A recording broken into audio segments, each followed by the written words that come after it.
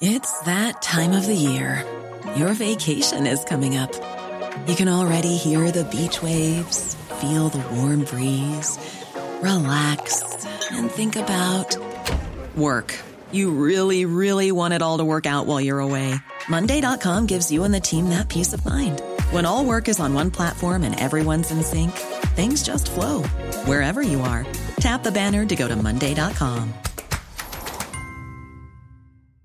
Hiring for your small business? If you're not looking for professionals on LinkedIn, you're looking in the wrong place. That's like looking for your car keys in a fish tank.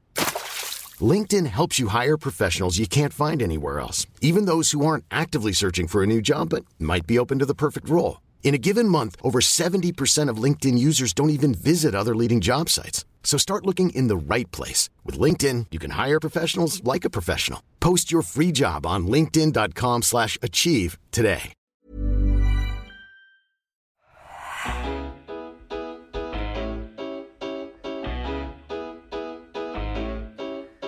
Hello everyone, I'm Chris Wynn. Welcome to the Roker Report podcast in association with the Sunderland Community Soup Kitchen, where we now know our fate, and we are of course looking ahead to Sunderland's 6th playoff campaign as we look for our first successful playoff campaign victory, if you don't include 1990, which is all a bit weird and actually involved our playoff opponent, because that's who we replaced in the top flight. Being the playoffs in Sunderland, it means the inevitable existential crisis in the build-up for Sunderland. But our opponents over 2 legs in the semi-final is Sheffield Wednesday. And to help us build up to that first leg at the Stadium of Light, we have the company of a very familiar voice to people in South Yorkshire through his role on BBC Radio Sheffield, where I doubt there is a side in South Yorkshire he hasn't covered or doesn't know inside out. So we're very pleased to welcome Rob Staden. Hello, Rob. Hi, thanks for the invite. Yeah, looking forward to what should be a very interesting playoff semi-final. It's a shame it's not the final, because I think Wembley would be a tremendous place to be if it was Sunderland against Sheffield Wednesday in the final. I don't think it's quite the same, whether they're playing either Wycombe or the Milton Keynes Dons in the final. But, the atmosphere at the Stadium of Light in Hillsborough is going to be pretty good. I've said that since last day of the season, because it's not going to be the same, is it? Because Sheffield Wednesday, Sunderland, 2 huge clubs. And you can picture it, whoever wins this one will pack out Wembley in terms of selling their tickets. But MK Dons and Wycombe, you can imagine the other end being kind of half full, which is a bit of a shame. Yeah, and Sheffield Wednesday had that last time they were at Wembley. In 2016, they played Hull City, who got promoted to the Premier League. And, I was there, and the Wednesday end was, it was absolutely packed out. They sold 40,000 tickets. They could have sold more. They held up placards before the end, and it said Owls all across the Sheffield Wednesday end. There were balloons everywhere, and then you looked across to the other side, and I think there was about 15 blokes there for Hull City, and maybe many of them had come as red seats. And they've got a little bit of a dispute going on with the owners, obviously, that's well publicised, and many of them were staying away at the time. But it still wasn't a great look. And then when Wednesday got to the playoff final in 2006, they played Hartlepool. And again, that was at the Millennium Stadium. The Wednesday end was full, 40,000 fans. Hartlepool took, I want to say about 10,000, 15,000. And the other end was empty. So it looked comparatively empty. So I think something's going to happen very similar again. I don't know how many fans the MK Dons would take to Wembley. I don't know what that would be like. I've been to many of their home games where there's not been anybody there. And Wycombe, they've got a very passionate but small fan base. So, shame that it's not Wednesday, Sunderland at Wembley, because that would be a sellout, electric atmosphere, 2 great sets of fans, making plenty of noise. It would be a fitting final, and also perhaps a bit sad that the 2 clubs are having to, play that final in League One.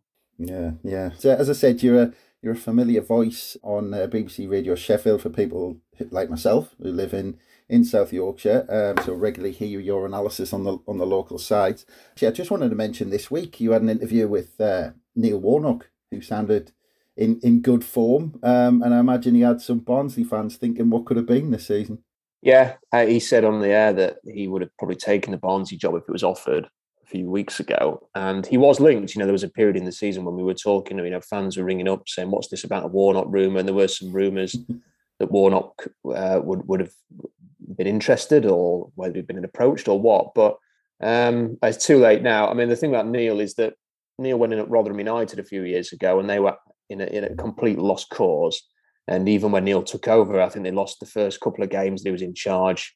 You know, he may have shared a lift with some of the local journalists after a defeat at Reading and said, "What am I doing here?" as a joke.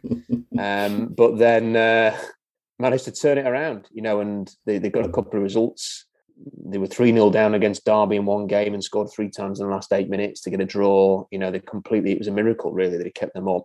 And given how close it ended up being between Barnsley and Reading, you know, at one point, he would have bet against Neil keeping them up if it had got in there, his old club. But no, it's not happened.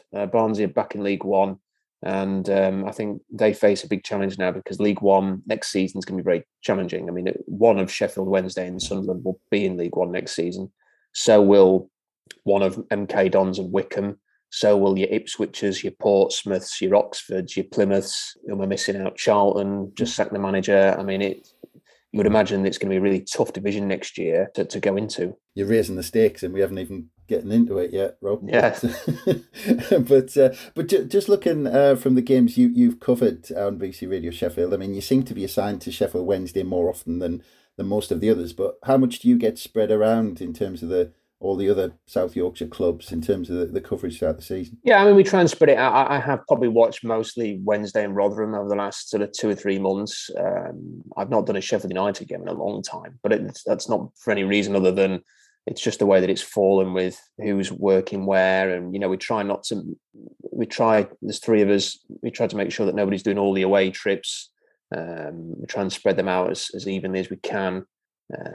So I have done a lot of Wednesday. I've done a lot of Rotherham. I've seen a lot of League One. I've done the last 3 Sheffield Wednesday games. So I've got a decent idea of where they're at the moment. As you can with Wednesday, because they're a pretty unpredictable team at times. I guess the same is probably the case for Sunderland as well. And yeah, I think it's been an interesting division. I mean, it's obviously the points you've needed to get into the playoffs is pretty incredible, isn't it? And you know, I was working in Hull last year, so I covered Hull City, and they won the title. And sort of seeing what they went through to win the title, I think it's been a much harder League One season this year to get promoted or get yourself into position to get promoted, because there's just been a sort of like an elite 7 teams, 8 teams maybe, who have been, you know, battling it out.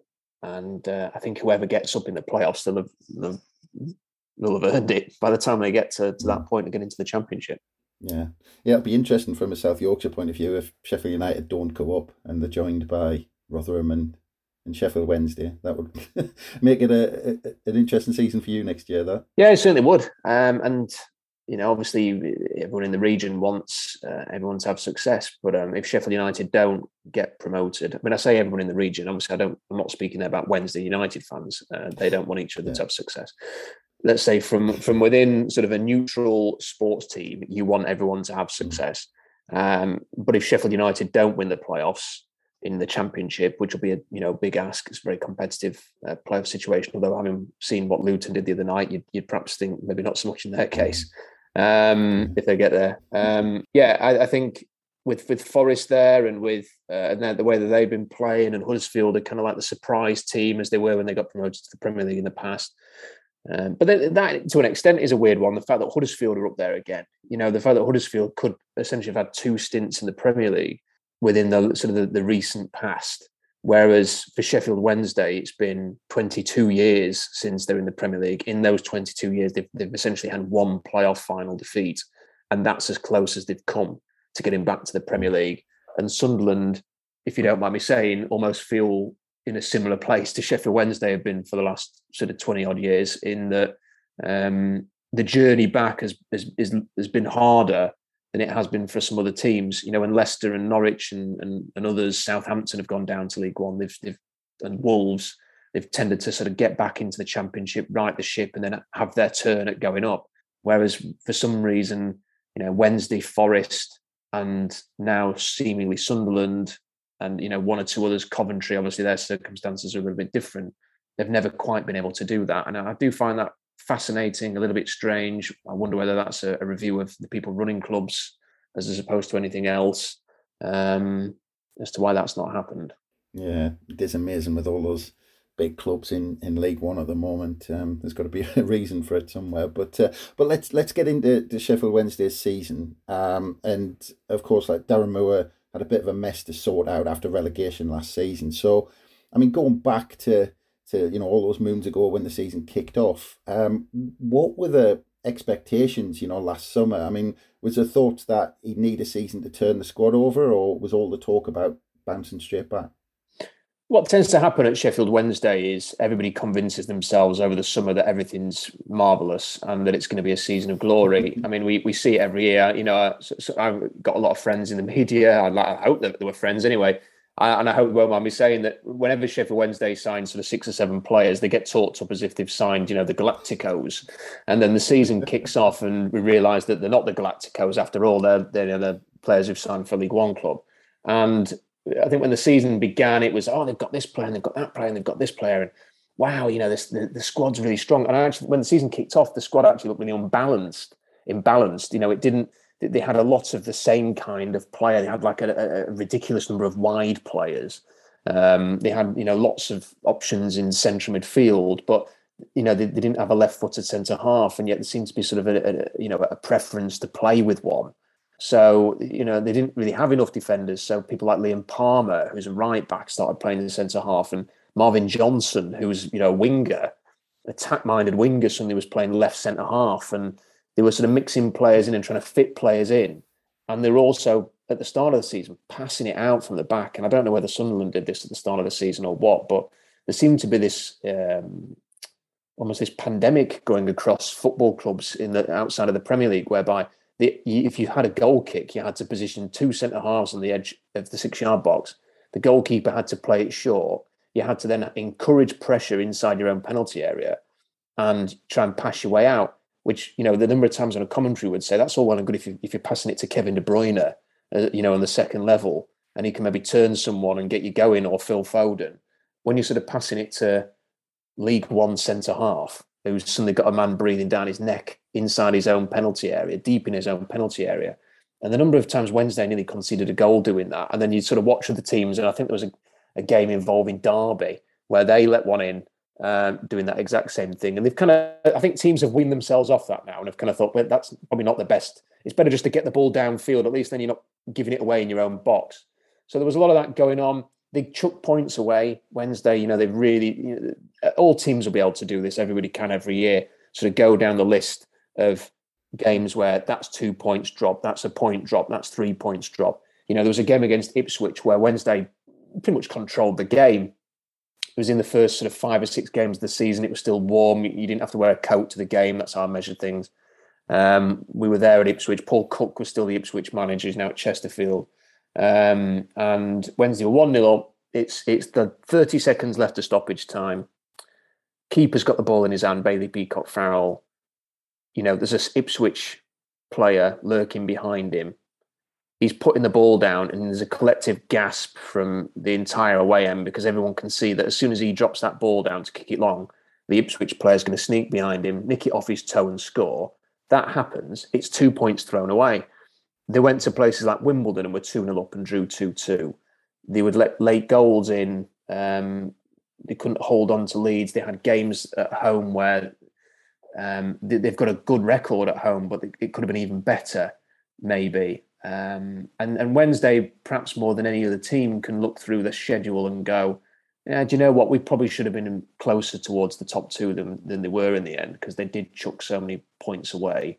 But they got it right. They had a real wobble over Christmas when they got absolutely hammered at Sunderland. And, we may talk about my personal experience that game, which was interesting. But they went there, and when that happened, it felt like the floor was going to fall out of the team. And in fairness to Darren Moore and the players, they've got their act together. They sorted things out, and they went on the kind of run which has put them in a position where they are now, where they are a really strong contender in the playoffs. But they are also, I would say, and I don't know if you think this is the same with Sunderland, Sheffield Wednesday could win on Friday 3-0, and it wouldn't surprise me. It also wouldn't surprise me if they lost 3-0. Anything could probably happen in this game. They can't defend set pieces. The headed set pieces they really struggle with. They've let in some really daft goals. but they score lots of goals. They've scored, I think in the calendar year 2022, they are amongst the top scorers in the Football League. So, they are a real threat going forward, but they are susceptible sometimes at the back. Yeah, yeah. It's funny, a lot of things you said there, ring true for Sunderland, the results that you look back, the daft goals you concede, the last minute goals and all this sort of stuff. And again, I think the Sunderland fans who've got exactly the same thoughts about us. Maybe could we have challenged for that top two if we'd just held out in a couple of the games or been on form? But yeah, and again, kind of looking at the results over the course of the season for Sheffield Wednesday, I think you kind of touched on it there. But if you just look at them, a big list of the results, it looks like a season of two halves, really. I mean, you mentioned that kind of Christmas run of form that they had, but before Christmas, I think that they lost 4 out of 23.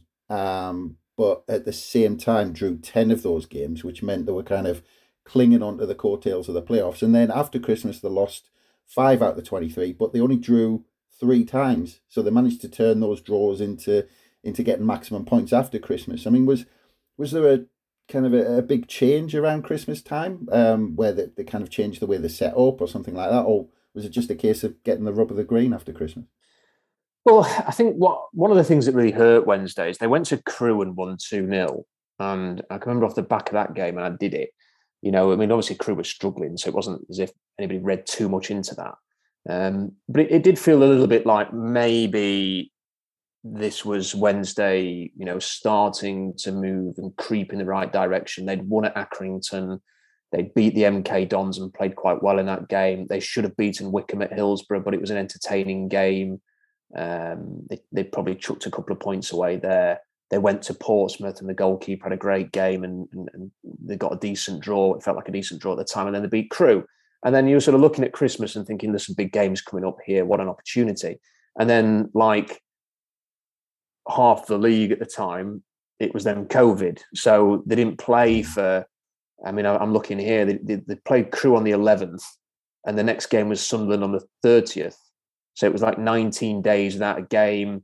They had positive tests when they got to Sunderland for that game. It felt like a really significant game. They just got so many players out injured or absent with COVID or whatever it was that was keeping them out. And they were not in any shape or form ready to go and play Sunderland, who I think, if memory serves at the time, were in good form, or they felt like the old Wednesday one after losing at Hillsborough the way they did, and it was 5 going on 10-0, and then Wednesday went to Shrewsbury. I didn't see that game. I was following it closely on Twitter, and I was actually in Northampton for a rugby game that day, and I was driving back and I managed to get the phone in the car on the way home, and Wednesday fans were not happy. There was a lot of talk about Darren Moore's job, about where the team was going. I think at that point, if you'd have asked Wednesday fans about promotion, they'd have said no chance. And they had essentially 2 weeks after that, so they had those 19-day break, hammered by Sunderland, lost at Shrewsbury, who this was not the Shrewsbury that towards the end of the season had really righted their ship. This was Shrewsbury that was struggling. They'd lost those 2 games and people were wondering what was going to happen. They had a 2-week break. They came back and beat Plymouth 4-2. And everyone's thinking, okay, they're back on it again. And then they go to Oxford, and I did that Oxford game, which was before I got COVID. And the Oxford game, they dominated the game for an hour. They're 2-1 up, scored a couple of cracking goals. They're looking really strong, and they chucked it away. They lose 3-2. So after the game, it's gone from Wednesday looking good, they're back on form now, to having to ask Darren Moore about his job after the game. So it's been that kind of season. And then they went and beat Ipswich, they beat Morecambe, they beat Burton, they beat Wigan. They're back on form again. They win 4 straight off the back of that. They're really unpredictable. And having won 4 straight off the back of that and really sort of pushing on and motoring again, they then played Rotherham, dominated Rotherham for 90 minutes, lost 2-0. Rotherham, I think, had 2 shots, got 2 goals. Wednesday missed a whole bunch of chances. And they lost that game. But then, so that's a crisis again. But then they come back and beat Doncaster, beat Charlton, hammer Burton. They're back on it again. Everyone's feeling good about it. They lose to Lincoln, and they're horrible at Lincoln. And then the response to being horrible at Lincoln was to beat Cambridge 6-0. So everyone's like, well, they're back on it again. And then off the back of that, they go and have a really awful draw at home to Accrington. and then have a dour draw at Gillingham, and everyone's moaning again, and then they go and beat Cheltenham 4-1. So it was that kind of season all the way. You know, just as Wednesday fans think they're rolling here, they're moving, they're rocking in the right direction, they'd have a stinker, you know, an absolute stinker of a result or a couple of results, and everyone would be doubting them again. And then just as you're thinking this is all going to go to pot, the manager's under pressure, the players are under pressure, they'd hammer somebody. And, you know, what on earth are they going to get in the playoffs? Nobody knows. You know, it really could be anything.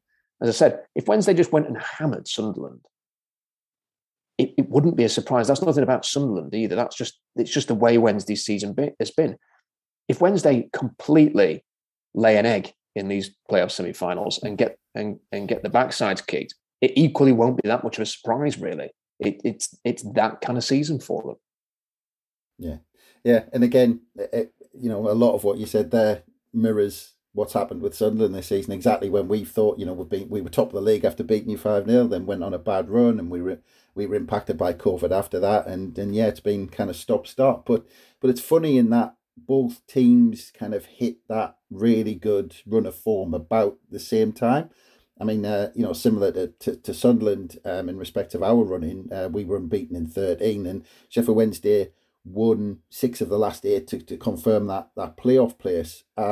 And if I kind of look at the Sunderland run, we've been almost like a bit of a machine where we haven't been blowing teams away at all.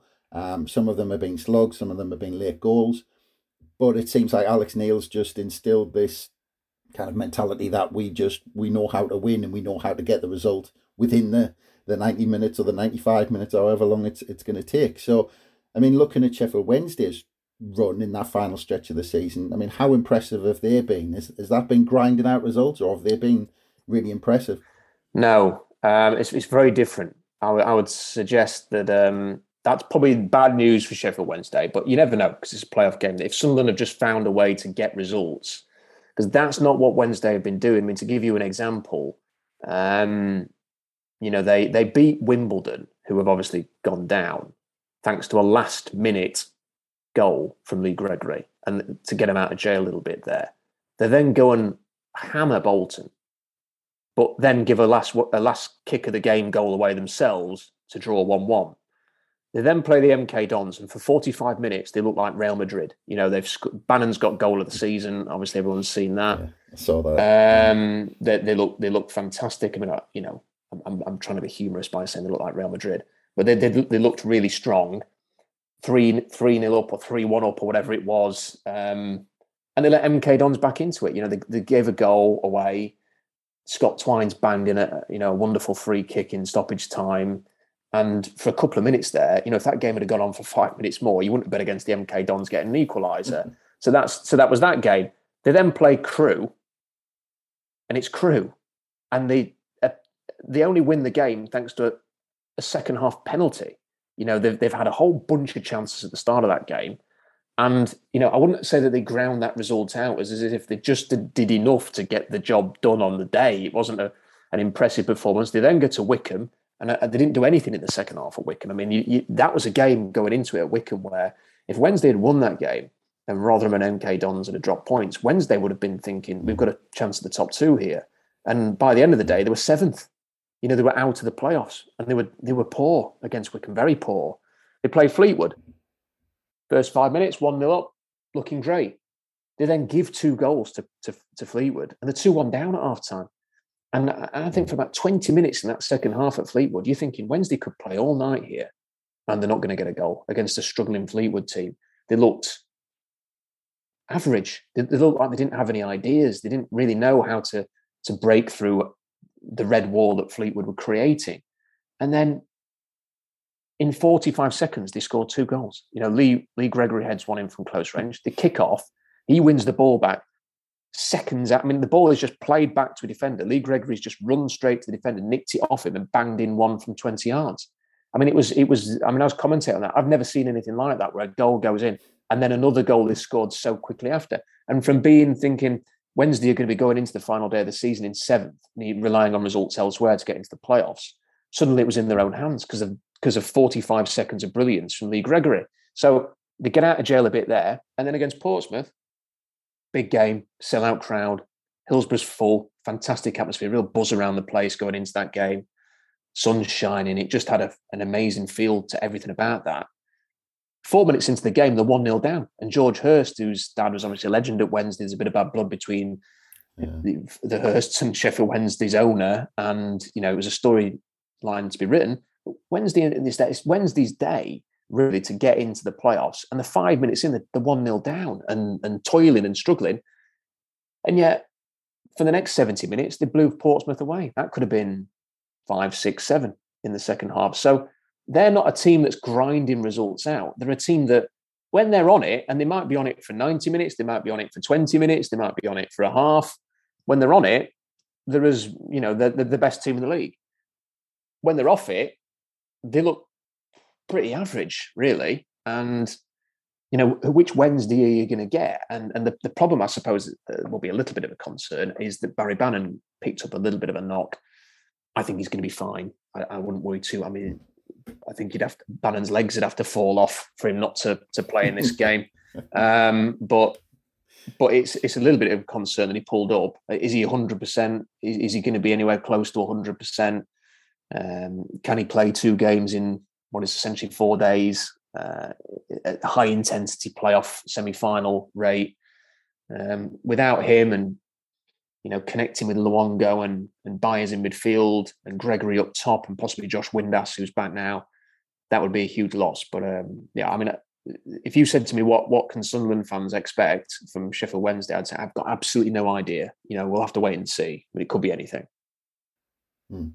Yeah, well, yeah, and actually, well, taking this kind of subject and looking at the 2 games played between the 2 sides this season, because they're interesting in the fact that, actually, I'm not sure how much, if you can take anything at all out of those 2 games. I mean, I think you've already mentioned them, you know, back in early November, Sheffield Wednesday ran out, you know, easy 3-0 winners in a game that I was at. I left with my son with about half an hour to go in that game, but that was a 3rd straight defeat under Lee Johnson during a period where we forgot how to defend. We got beat 5-1 at Rotherham 3 days earlier.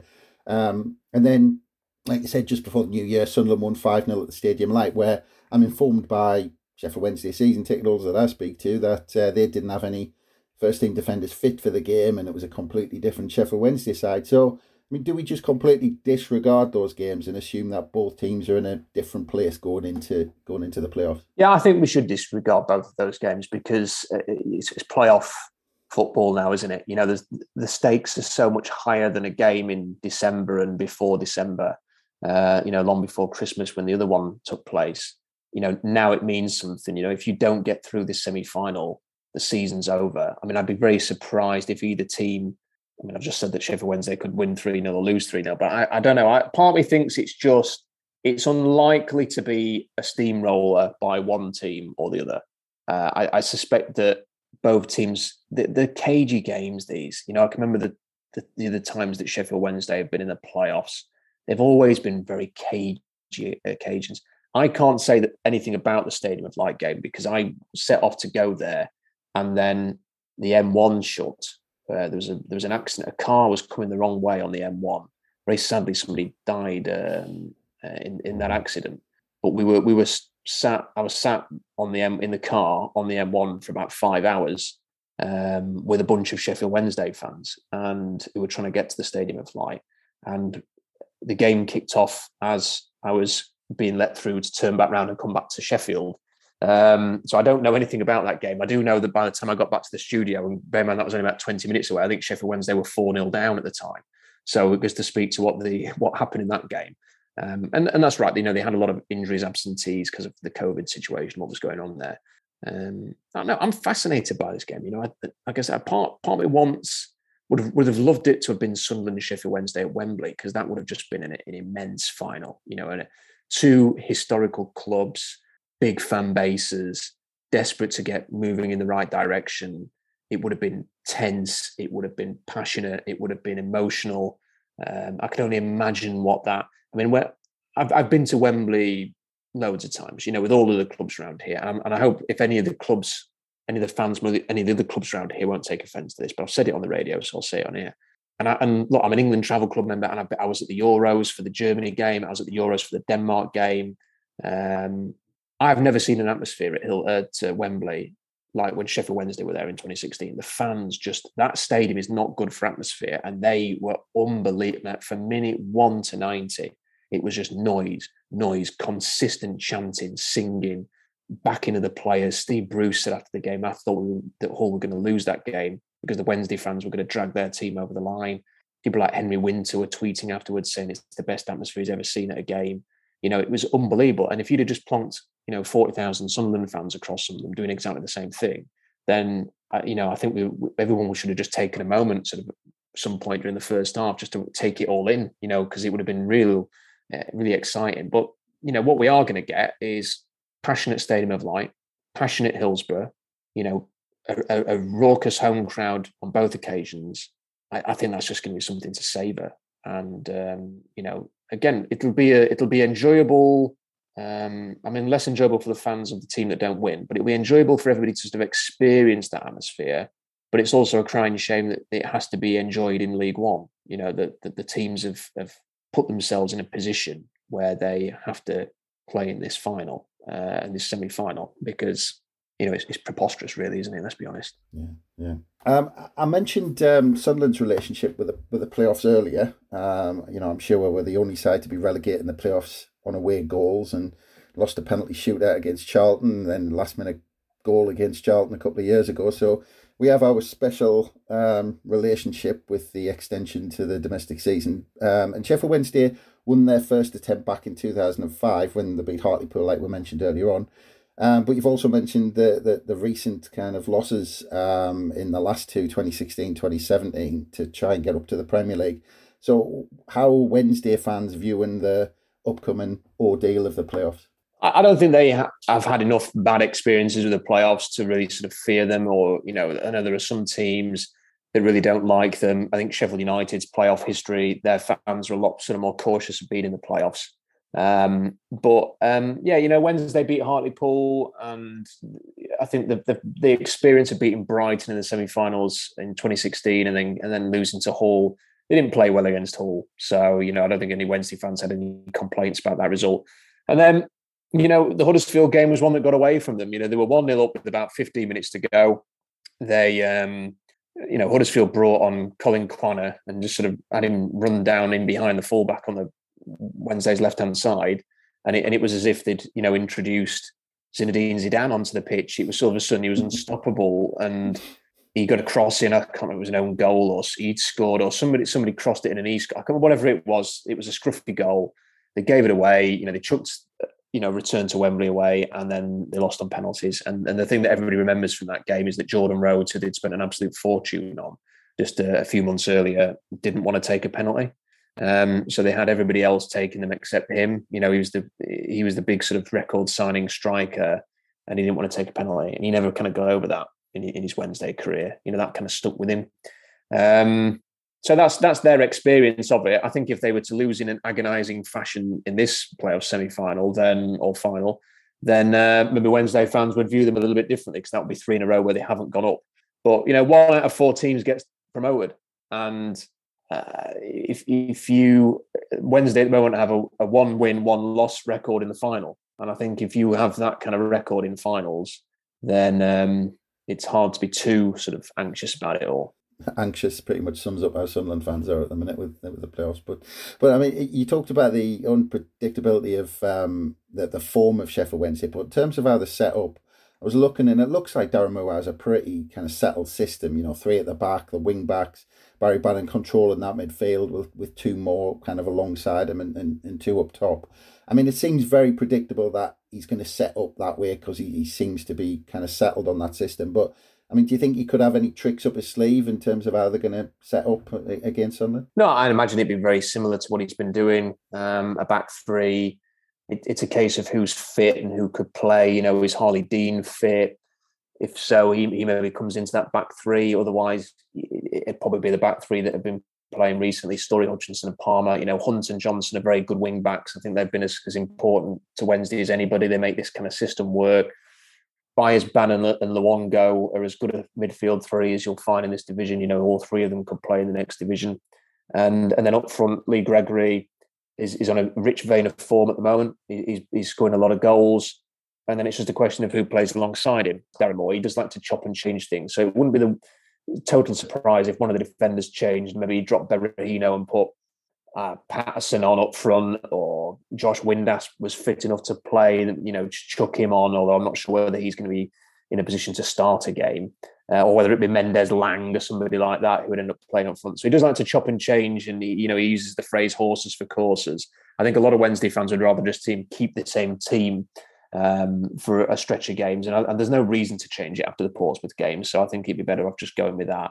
But it will be a 3-5-2. They will use the wing backs, and it is a system that does work for them. Yeah. And you mentioned Barry Bannon earlier on, and mentioned that he should be fit for the games after taking that knock against Portsmouth. I mean, 12 assists this season. I mean, how important is he in that system that Sheffield Wednesday play?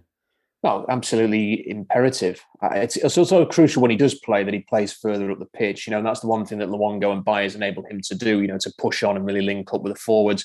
There were times this season when he was just too deep, and he was playing like, I don't remember the England Northern Ireland game where Sven basically played Beckham as a quarterback, and he was kind of just trying to spray passes all over the place. There's been a few too many games like that where Bannon's been too deep and he's been trying to do that. Really what you want him doing is connecting with the forwards, linking everything in the final third, and being in a position where if there's nothing on, have a dig. And, he scored a lot of goals because of, being in the right kind of areas to have a shot. And he's a terrific player. He's Wednesday's talisman. He is absolutely desperate to get Wednesday up. He's playing with a bit between his teeth. He is as determined as anybody to make this happen. And, he will get into the players if they're not doing what he thinks they should be. He does lead in that way. He is essentially Mr. Sheffield Wednesday. So he will be absolutely crucial to their chances of winning this semi-final. Yeah, because, looking at Barry Bannon's kind of the obvious one, but if Alex Neil's done his homework on Sheffield Wednesday, where do you think he'll be looking to get at this Wednesday side, and where do you think the danger is going to come from? You mentioned the wing backs, but is that where all kind of the attacking play comes from? Is it always put out wide for Sheffield Wednesday? Yeah, I think it's, the wide areas, you'll have to be wary of Johnson and Hunt. They like to get forward. It's not happened so much recently, but when they've been at their best, you've seen them getting into the box late, and they've been supporting the front too. There's wing backs getting up and down the pitch, and they can be a real threat there. If he's done his homework, what he'll have is a series of set pieces whereby, you can test Sheffield Wednesday at the back, because that is the one thing they've consistently all season they've not been able to do, is defend a headed set piece. So crosses into the box from set pieces, corners, free kicks. That has been Wednesday's Achilles heel in a lot of games. So that would be an area where I think any team could have a lot of success against Sheffield Wednesday. But they are a tough team to stop. When they get going, it's there's not really that much you can do, because Bannon's not a League One player, and Byers and Luongo are not League One players. Hunt and Johnson are not League One players. And with Gregory in the kind of form that he's in, they have somebody who can get a goal. So when they're at their best, they're a tough team to stop. Yeah. Well, that's it. And looking at the form of the two sides, home and away this season, very similar records. Home and away obviously were finished kind of right next to each other in the division. But it's the best two home records in the division this year. Wednesday, 2 points better off over the 23 played at Hillsborough. And the away form's almost identical. Sunderland gaining just a point more on the road this season. So taking into account how good each side are at home, do you think it's going to be a tall order for Sunderland if we don't take a lead into that second leg? And do you think that's going to influence Darren Moore maybe trying to keep it more tight on Friday night? That's a good point. I think if certainly if Sheffield Wednesday get anything out of this Friday leg, if they come away with a draw or a lead, then I think it'd be quite hard to stop them, because Hillsborough will be rocking. It'll be intense. I've not personally been in the Stadium of Light for a game like this, a semi-final or a huge cup game or a big league game in the Premier League or anything. So I can't speak to what that's like. I can imagine what it's like. So I've been at many games and the Sunderland fans have delivered a great atmosphere away from home. I can tell you that Hillsborough, for a big game like this, I've been at all of Sheffield Wednesday's semi-finals and the playoffs, and it makes the hairs stand on the back of your neck. The atmosphere that they create is pretty special. So I think if Sunderland have to go into that kind of atmosphere chasing the game, it could be tough. But I think Wednesday have struggled a little bit more when they play teams who just want to spoil. If they just want to put teams if teams who just put everyone behind the ball and frustrate them and are niggly and not much fun to play against, they've found it hard to break those teams down. They kind of prefer, I think, teams who are going to have a bit of a go, and come on. So as much as Wednesday might be a little bit cautious in the first leg, it might be the worst thing in the world for Sunderland not to be gung-ho in that first leg, unless, I say that now, if they're 3-0 up after the first leg, then what a load of nonsense that was. But, keeping it tight, getting some kind of maybe nicking it 1-0 at home and then going to Hillsborough with a lead to protect and trying to frustrate Wednesday might be the best thing to do. Because if they come out at home and have a go at Wednesday can actually have got the quality to sort of go toe to toe in that kind of situation. And that's when it could go badly for Sunderland. So I don't know, it's a hard one to call, really. I wouldn't want to put a fiver on this because I can imagine both teams getting through. But I think Wednesday's worst opponents in the playoffs would have been Wycombe because they're just the master of the dark art. I hate watching Wycombe play. I think they're a joyless team to watch when I've seen them play for a 0-0 and play for a 1-0. And I really just wanted to get down on the pitch myself and start giving their effort, a shoe in for not shifting things along a bit here because he just indulged Wycombe's time wasting and all of that. I think that would have been a terrible opponent for Wednesday in the semis to play. I think MK Dons would have been the ideal for them to play. And I think Sunderland's kind of somewhere in between. And if you're saying they're grinding out results at the moment and just getting the job done, that might be a warning sign for Sheffield Wednesday, because I think they do like to play those teams that like to play football, have a bit of a go. Their main strength is maybe their attacking prowess. And if Sunderland have found a way to be economical, let's say, or functional as a team, that could be an issue. Yeah, it's interesting. How you've described it there, it is exactly how I've got it in my mind that Alex Neil will be thinking, because we're not, he's completely changed the ethos from under Lee Johnson, where we were all out attack and piling players forward. He's very organised. He gets them very organised, and I think exactly what you said. I think he'll be looking to keep the game really controlled on Friday night, get that one goal, and then go to Hillsborough and just kind of defend that one goal, because he knows how to organise a team. You can see that in what he's done with us over the few months he's been in charge. So I actually think that it will be his kind of game plan for the both games. Just nick that lead, take that to Hillsborough, and just kind of really make us organised and kind of spoil the game down there. But you've said that. I mean, do you think? Is that really how you think it'll play out? And do you think Darren Moore will play into that a little bit, or do you think he'll try and surprise us and maybe be more on the front foot on Friday? Or do you think it's just the lottery of the playoffs and it's just whoever turns up? I just don't know. I mean, I've seen so many of these playoff games where, the ebb and flow. I mean, I was working in Hull last year, and one of the teams, because the patch covers Lincolnshire, so that we covered Lincoln City in that patch as well. So I, was at Wembley for the League One playoff final last year, covering Lincoln, and I remember watching the two legs against Sunderland in the semis, and in that second leg, I mean, it looked like both teams, took turns to have momentum. Both teams looked like they were going to go and win it. I mean, it was sort of so back and forth. And it wouldn't surprise me if this ends up being something similar, but it equally wouldn't surprise me if what you say, is if Sunderland think we'll keep it tight, we'll frustrate Wednesday a little bit here, and Wednesday go to Sunderland and say, we're happy to go back to Hillsborough to make it a one-off game, with it being like 0-0 or 1-1 or something like that.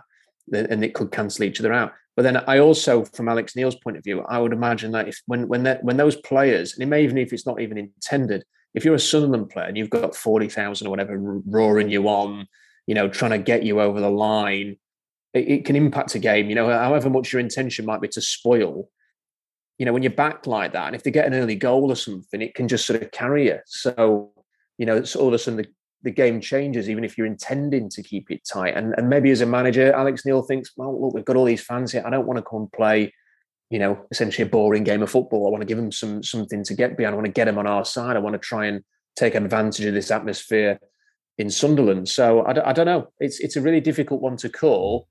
It wouldn't surprise me at all if it was tight. It wouldn't surprise me if Sunderland won 2-0 or 3-0, and then Wednesday equally won 2 or 3-0 at Hillsborough, and it went to extra time. It wouldn't surprise me if Wednesday won 3-1 at Sunderland and Sunderland won 3-1 at Hillsborough. I mean, it really would. Nothing will surprise me. I wouldn't want to put money on it because I think it's a fascinating playoff semi-final that could probably go either way.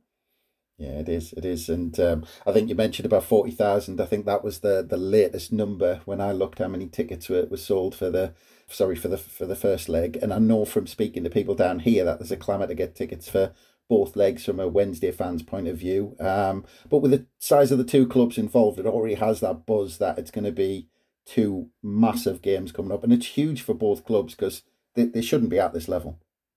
Yeah, I mean, well, they shouldn't be, but they shouldn't be because of the way they've been run. I think, I think you are what you are to an extent, and Wednesday deserve to be in this level, as do Sunderland, because they are in that level. It's a case of now they've got to, the people who are responsible for both football clubs have got to get them back to the kind of natural habitat of where they should be.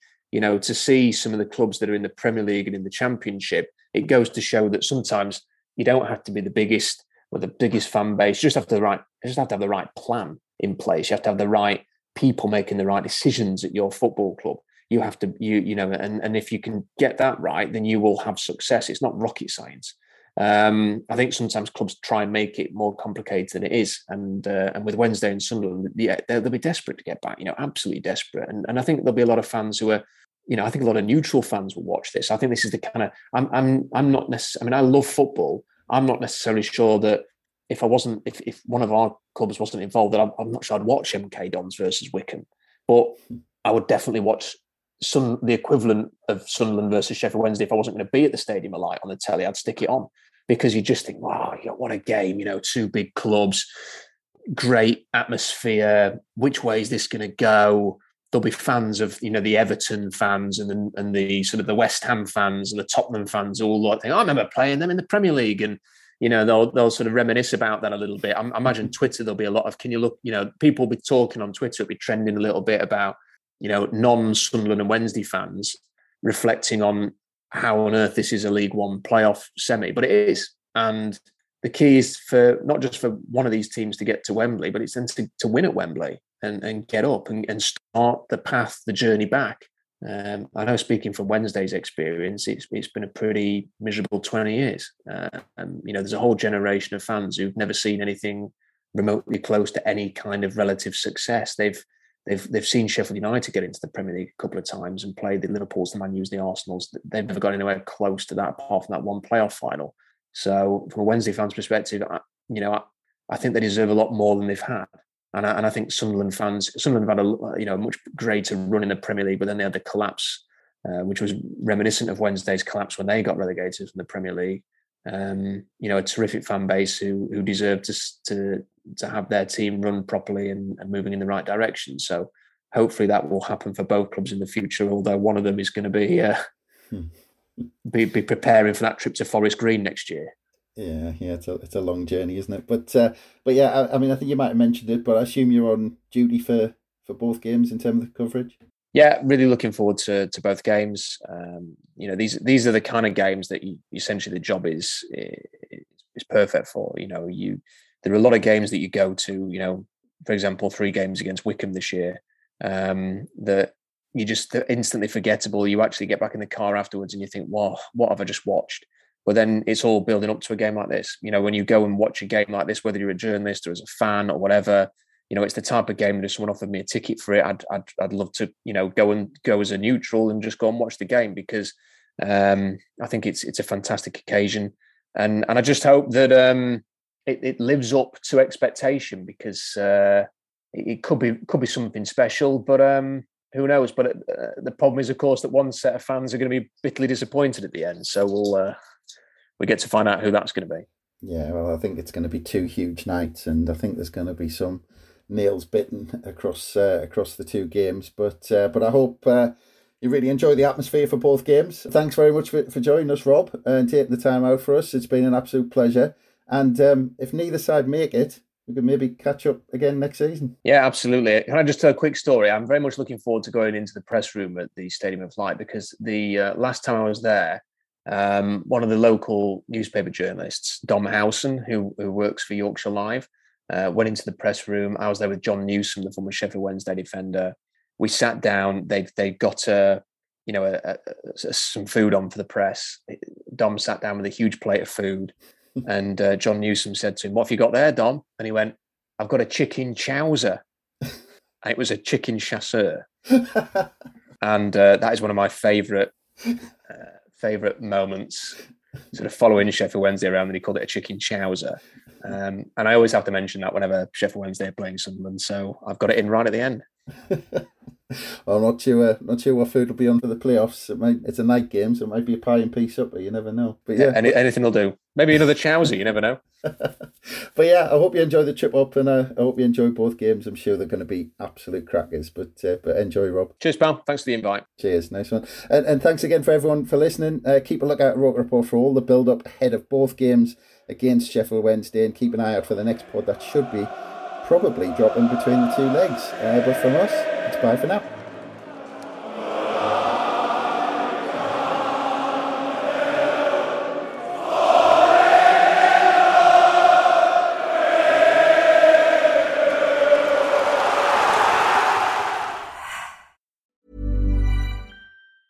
Ever catch yourself eating the same flavorless dinner 3 days in a row? Dreaming of something better? Well, HelloFresh is your guilt-free dream come true, baby. It's me, Keke Palmer. Let's wake up those taste buds with hot, juicy pecan-crusted chicken or garlic butter shrimp scampi. Hello Fresh. Stop dreaming of all the delicious possibilities and dig in at HelloFresh.com. Let's get this dinner party started. When you make decisions for your company, you look for the no-brainers. If you have a lot of mailing to do, Stamps.com is the ultimate no-brainer. Use the Stamps.com mobile app to mail everything you need to keep your business running with up to 89% off USPS and UPS. Make the same no-brainer decision as over 1 million other businesses with Stamps.com. Use code PROGRAM for a special offer. That's Stamps.com, code PROGRAM.